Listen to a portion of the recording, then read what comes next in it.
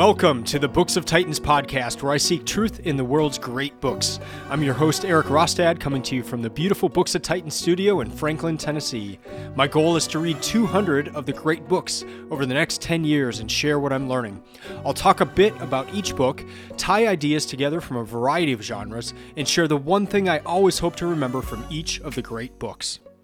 Today I'm going to cover the New Testament using the translation by David Bentley Hart. This is the fourth episode I've done in the Bible this year. I covered three different parts of the Hebrew Bible in the first three episodes, and then this fourth book is the New Testament. So this is book 4 for my 2024 reading list. Well, I made it. I ended up reading the entire Bible in the first 2 months of this year. So I'm recording this right now on February 29. So we have leap year this year, and I'm thankful for that extra day because it took me that long to finish it. I finished it this morning. I read the final part, and it's always a good feeling. I mean, it's taking two months out of each year to read one book. And this is the third time I've done it. I made it all the way through, and each time I finished on the last day of the month. So I'm obviously, spacing it out, but I'm never quite certain if I will finish it by the end of February. But for 3 times now, I have done that, and it's been such a good thing. I did it the first time in 2020, and then again last year, and then this is the third year I've done it. I do plan to do it all the years of my life going forward, so just a different version and different translation each time. So this year I read the David Bentley Hart translation of the New Testament. And as far as I can recall, this is the first time I've ever read a translation of the New Testament that was completed by an individual. And I say that as opposed to one that's completed by a committee. So almost every other Bible version I've read has been, the CSB version was the one I did in 2020. I've read the NIV, the NASB. There's different versions, but they're all done by a committee of people, but this one was done by an individual. And David Bentley Hart, in his introduction, talks about that. He talks about the differences and how with a committee you end up starting to have kind of a similar voice through the whole book, even though there's different authors and different ways that they've written and different manners of style and all that.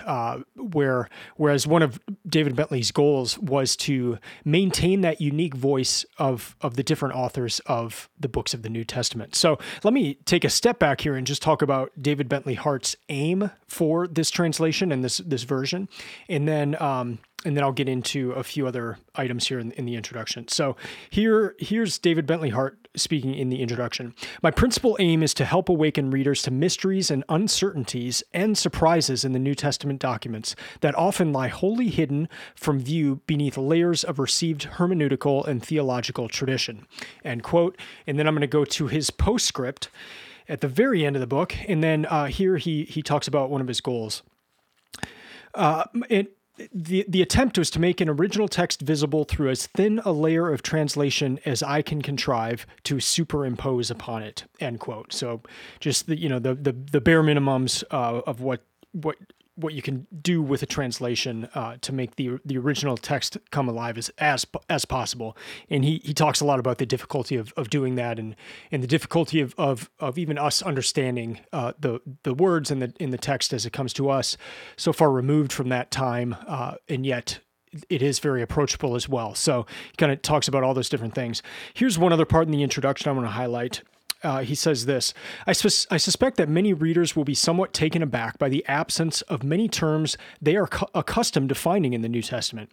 And here is a list of the terms he's talking about: eternal, forever, redemption, justification, repentance, predestination, world, hell, and so on, and by the very presence of very different terms in their places, end quote.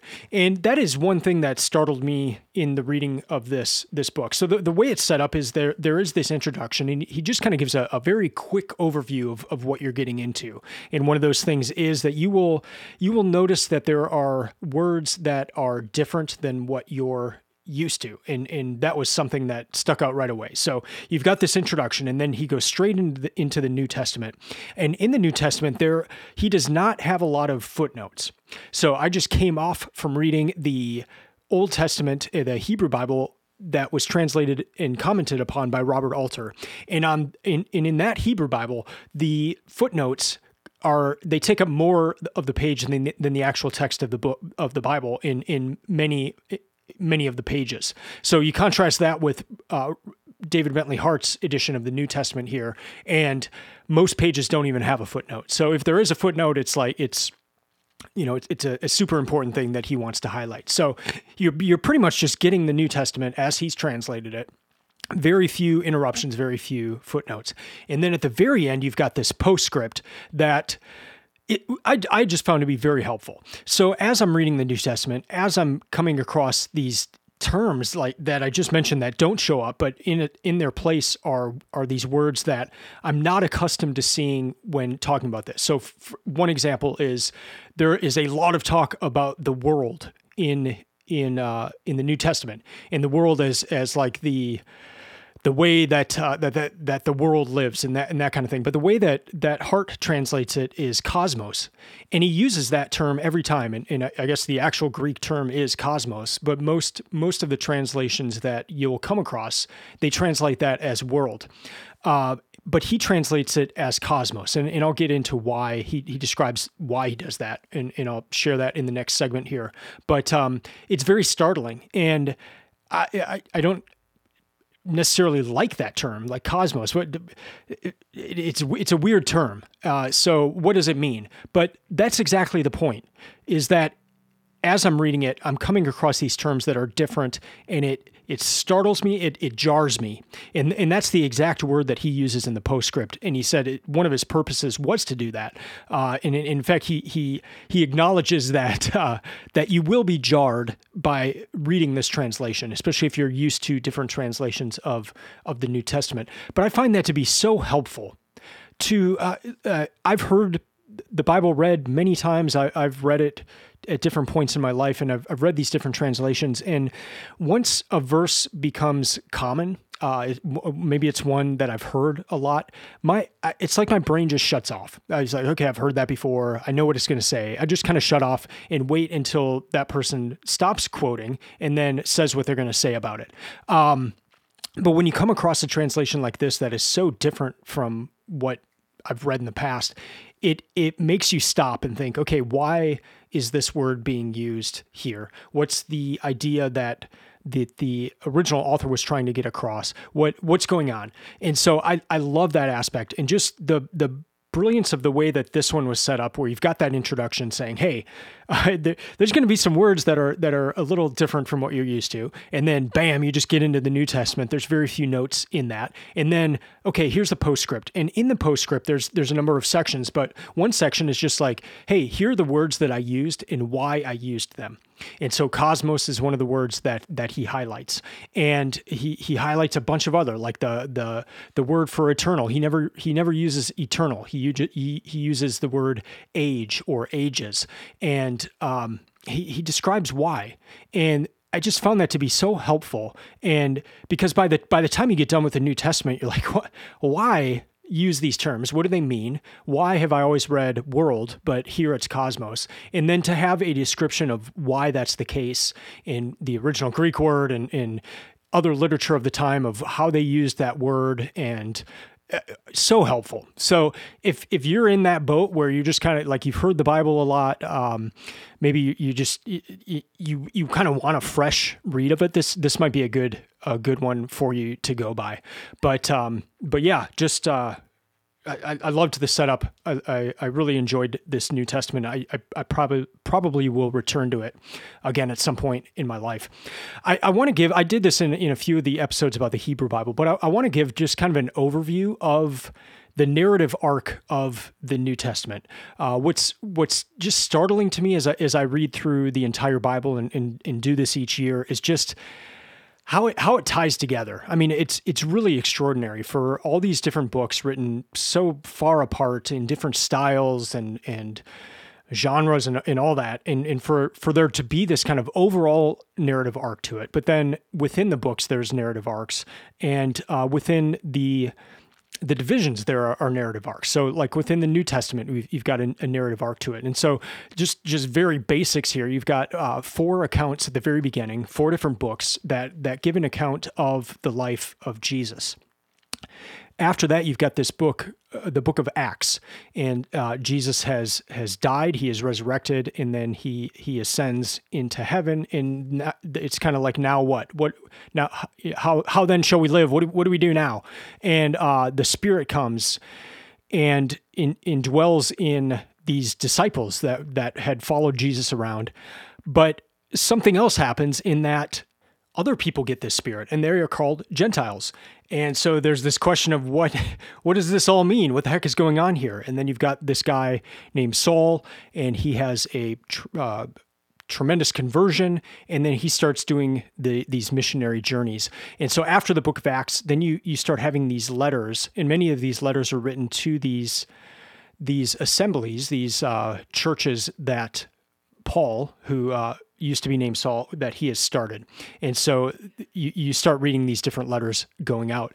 At the very end, you've got the book of Revelation, where John is describing visions that he has had of these grand events in the cosmos. And so there's this overall narrative arc to it, and then a narrative arc to the entire Bible. There's this promised covenant a promised new covenant that the person is given a new heart. And you start seeing that played out in the book of Acts. You start seeing that played out, and then just kind of these questions of what does this all mean? How does this tie to the Hebrew Bible? How does this all work together? And so that's a lot of what's being worked out in the New Testament here. And obviously that's the very, very quick overview of the New Testament, but I do love thinking about it in that narrative arc type of thing. And then just reading straight through the Bible really does help to see kind of those big narrative arcs of it. And so that's one thing I really enjoy each year. As for an initial reaction to the New Testament here, I had parts that just really stood out to me this time, and I love when that happens. So this time in John 6, that really stuck out. Acts 26. In fact, the entire book of Acts was just I just loved it. But it's really like, after having read the Hebrew Bible and having that all lead up to the book of Acts, and you see these people trying to grapple with what happens now, but looking back to and making sense of it all. Like it's really exciting to read it, especially having just come off of the Hebrew Bible. Romans, Romans, there's kind of an argument. There's a number of arguments, but there's a broad one, and I was just able to track with it this time. And again, I think that is also just as part of that, trying to read straight through the Bible. I just sat down and I read like the first 8 chapters of Romans in one sitting, and it just helped me to track the argument, because it's almost like, I think of it as like RAM, the random access memory when on your computer, where you're working on things and it's just kind of being stored in that quick memory, where you can access it quickly, but it's not in the deep memory quite yet. It's kind of like that, where you need that as you're reading through the Bible. Like there's parts of the argument, and you're like, I need that part of the argument to stick in my head while I continue on, and then I need to be able to access that quickly. But if I break it up, I'll forget kind of those quick things that I need to have still stuck in my head. So yeah, one other thing that really stuck out is just the Romans, but the first 8 chapters in particular. Reading stats, I started February 19 and then finished this morning, February 29. It's a 642-page book. That includes both the introduction and the postscript. Total time on the New Testament with the intro and postscript was 23 hours and 32 minutes. It took me 11 days to read it, so that was 58 pages per day. For the entire Bible this year, I started January 1st, finished February 29. It was 3,834 pages total. Again, a lot of that on the Robert Alter translation was made up of footnotes that I didn't read. And so that's a lot of pages, but some of those pages would go by pretty quickly when I was just reading through the actual text. It took me 110 hours and 55 minutes total to get through the Bible. That was over 60 days, and so that averaged 64 pages per day. So in this episode, I have a sort of a balance between what is actually in the New Testament itself and then just the peculiarities or the certain things that were part of David Bentley Hart's translation specifically. So I'll cover kind of both of those in the next two segments. So segment 2, I will just cover some observations I had while going through the New Testament. And then in segment 3, I will close, as I usually do, with the one thing. So the one thing that really stuck out to me this time reading through the New Testament.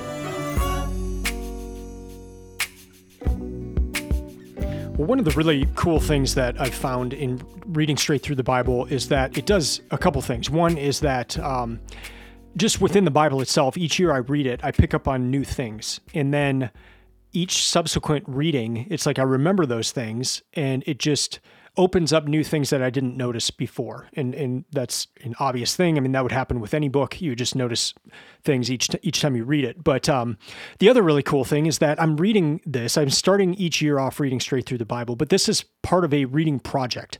And in the reading project, I'm trying to read the great books of all time, the greatest books of all time. And I've made a list of 200 of them. And last year I started reading through those. And I started with the oldest book that we know. And I'm just making my way through 200 of them over the next 10 years or so. And as I read the Bible, though, I see terms, I see ways of talking about things. And then as I read these great books or other books that I'm reading for this project, I notice things as well. And then they kind of inform each other. And that's one of the reasons I want to read the Bible each year, is just to see how other literature interacts with the Bible. So much of the literature that we know is inspired by this, or it references the Bible, or it references different stories. And so just, I want to know it well, but then I want to see, I'm really curious if there are things that have influenced the Bible. And so I read the Epic of Gilgamesh last year, and that would have been around before the Bible. And there's a flood story in there. There's a deluge story that's very similar to the one in the book of Genesis, yet has very important differences as well. And so I love that aspect. I love just within the Bible itself, learning and then seeing those things the following year, but then also in the Bible in dialogue with these other works in dialogue with the Bible. And so one area in particular that I first noticed when I read through the Bible in 2020 was just this lack of content about the afterlife in the Bible, in the sense of heaven and hell, as we typically see them in artwork or talk about them. I did not see that.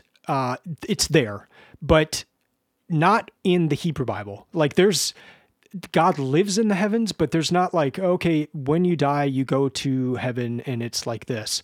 And then hell, like there's Sheol and there's Hades, but there's not like hell. There's not like the version of hell that we normally see in movies or read about in books.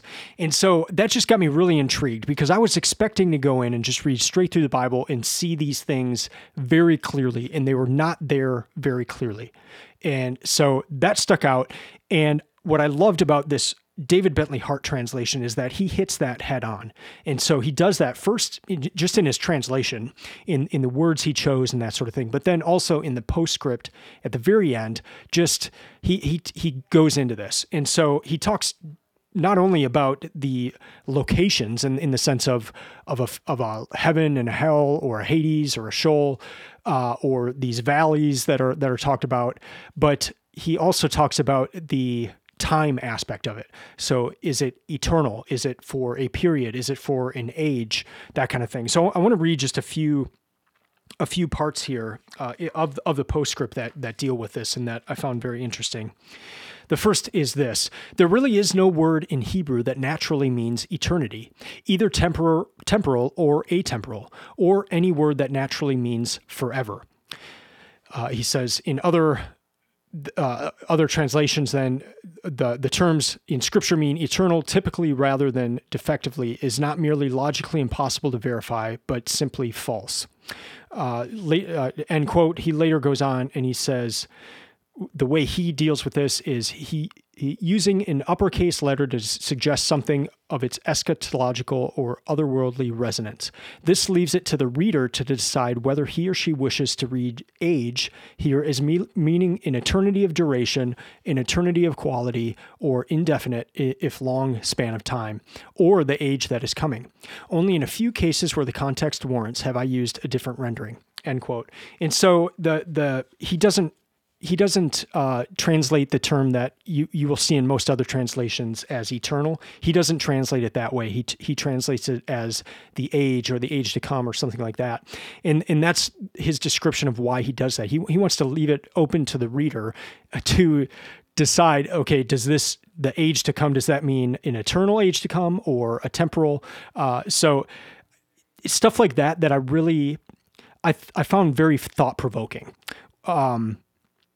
Whether he's right or wrong, just the idea of thinking about that, of considering it and looking at the original words used, how he translated them, how other translators translate them, and what that entails.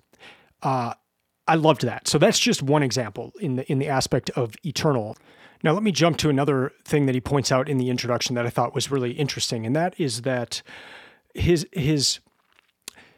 the uniqueness of a translation by an individual. And so he contrasts that to the translation by committee, which is every other version of the Bible that I've read, where you can benefit in an individual doing it is, and what he really tried to have happen is to highlight the different voices of the different authors. And so in the introduction here, he says this about translation by committee. Most translations, in evening out the oddities of the text, tend to flatten the various voices of the writers into a single, clean, commodious style, usually the translator's own, end quote. And so what Hart did in this translation is to try to render the unique voice of each of the authors. And one of the ways that he did this was to use the present tense. And he mentions that this is actually done in the King James Version, but it's kind of hard to tell with the archaic language in the way it's presented. But the King James translators actually did a good job of this. But it was startling to read it because you're reading about things that happened in the past, and so how this is normally done in the translation is just everything is in the past tense. But what David Bentley Hart would do is there'd be a section is like, and then they went to this place, and so that's all in the past tense. But then once you get to that place, he goes to the present tense, and what it does is just give this sense of urgency in that you almost feel like you're there and like you're hearing it. Yeah, I almost had this like New Jersey guy voice in my head, and then he says he's going to do this, and he's going and that's like you feel there. And so I want to read an example, and this is from John, and then I want to talk about this particular story and that's how I'll close out this observation section here. So here we go. On the following day, he desired to go into Galilee. This is chapter 1 of the Gospel of John. And he finds Philip. And Jesus says to him, so again, there's that present tense instead of, and Jesus said, and Jesus says to him, follow me. Now Philip was from Bethsaida, the city from which Andrew and Peter came. Philip finds Nathanael and says to him, we have found him of whom Moses wrote in the law and the prophets, Jesus, son of Joseph from Nazareth. And Nathanael said to him, can there be anything good out of Nazareth? Philip says to him, come and see. Jesus saw Nathanael approaching him and says to him, look, truly an Israelite, in whom there is no guile. Nathanael says to him, where did you know me from? Jesus answered and said to him, before Philip called you, I saw that you were beneath the fig tree. Nathanael answered him, Rabbi, you are the Son of God, you are the King of Israel. And I'll stop reading there.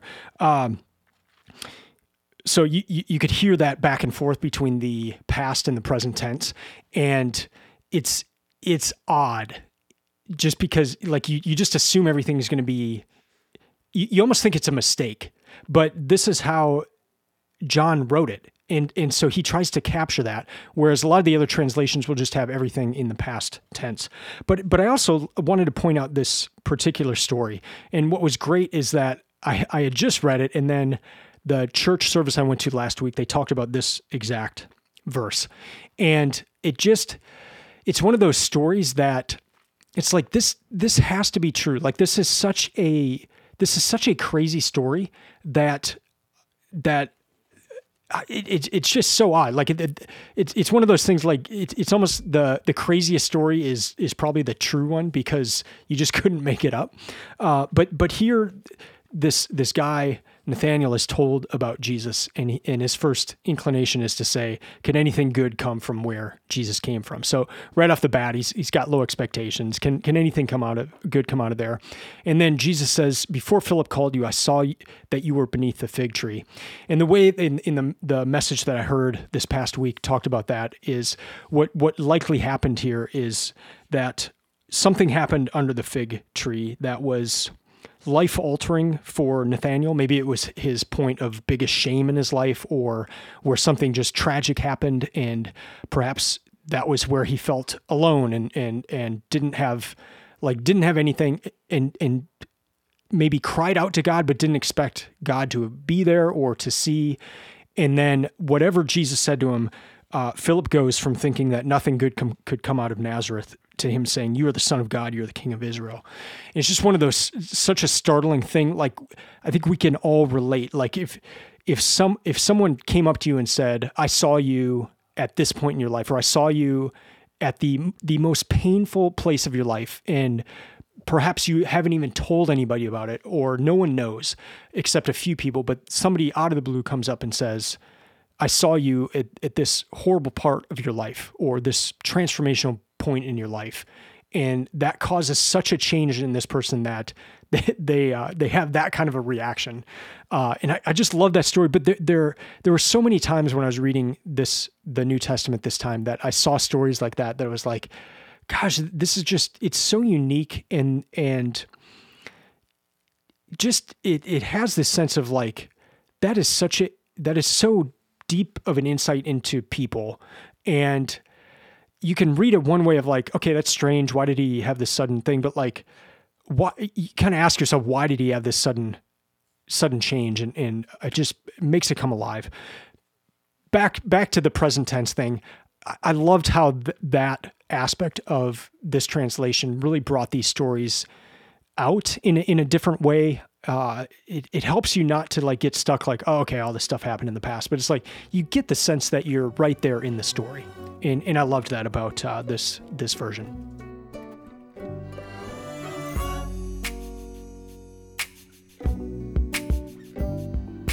All right, now on to segment 3 and the one thing, my one key takeaway from the New Testament. Well, I kind of had a bit of an epiphany, I guess you could say, in Romans, when I read through Romans this time, and specifically chapter 5 and verse 12.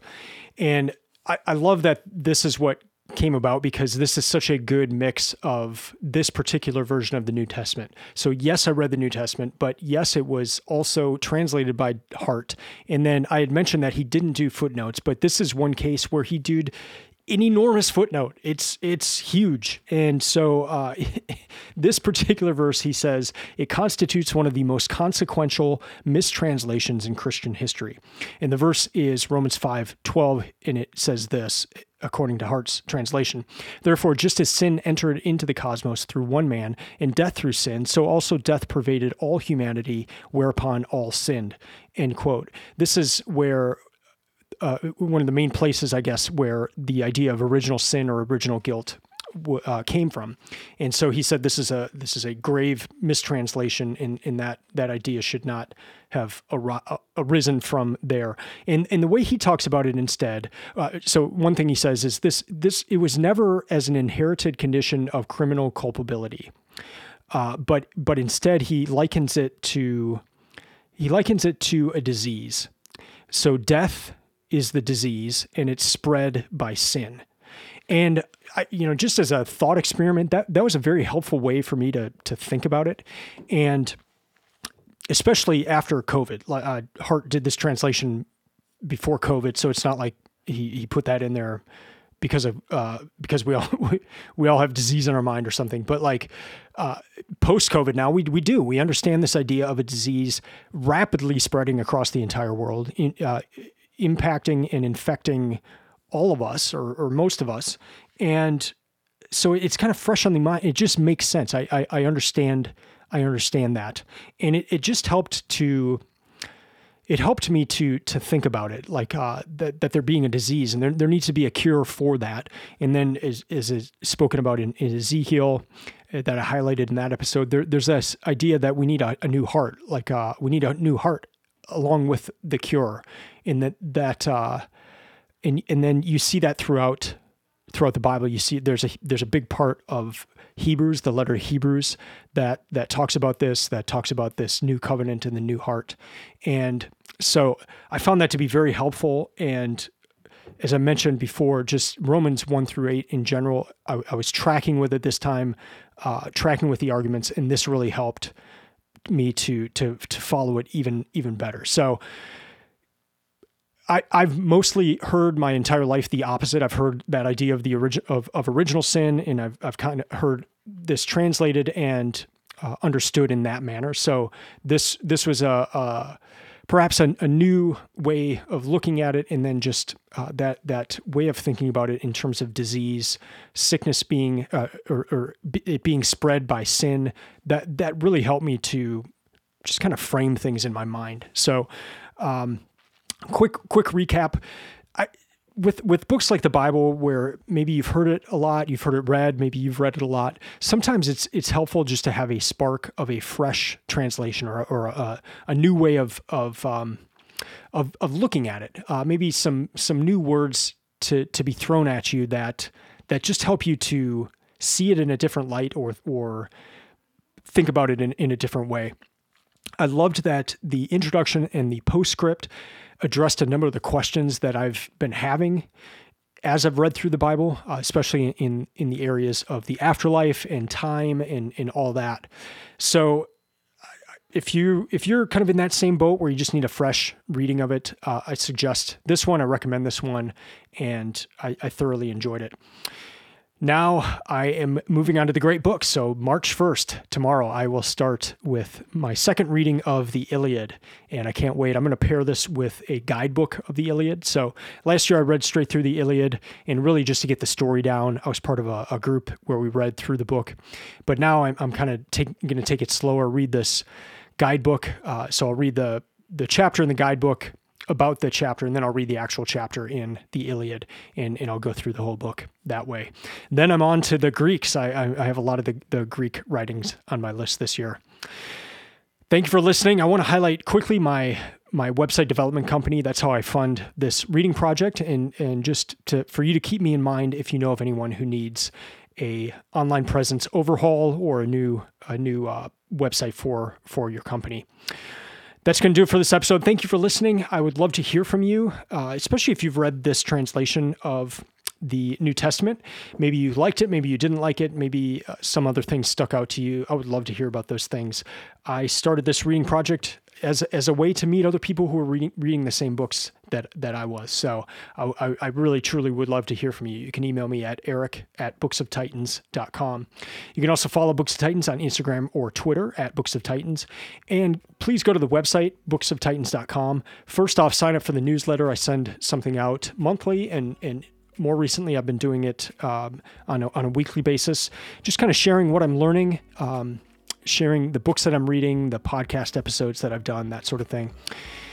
I also have a ton of resources on that website to help you find the best books and to create your own reading list.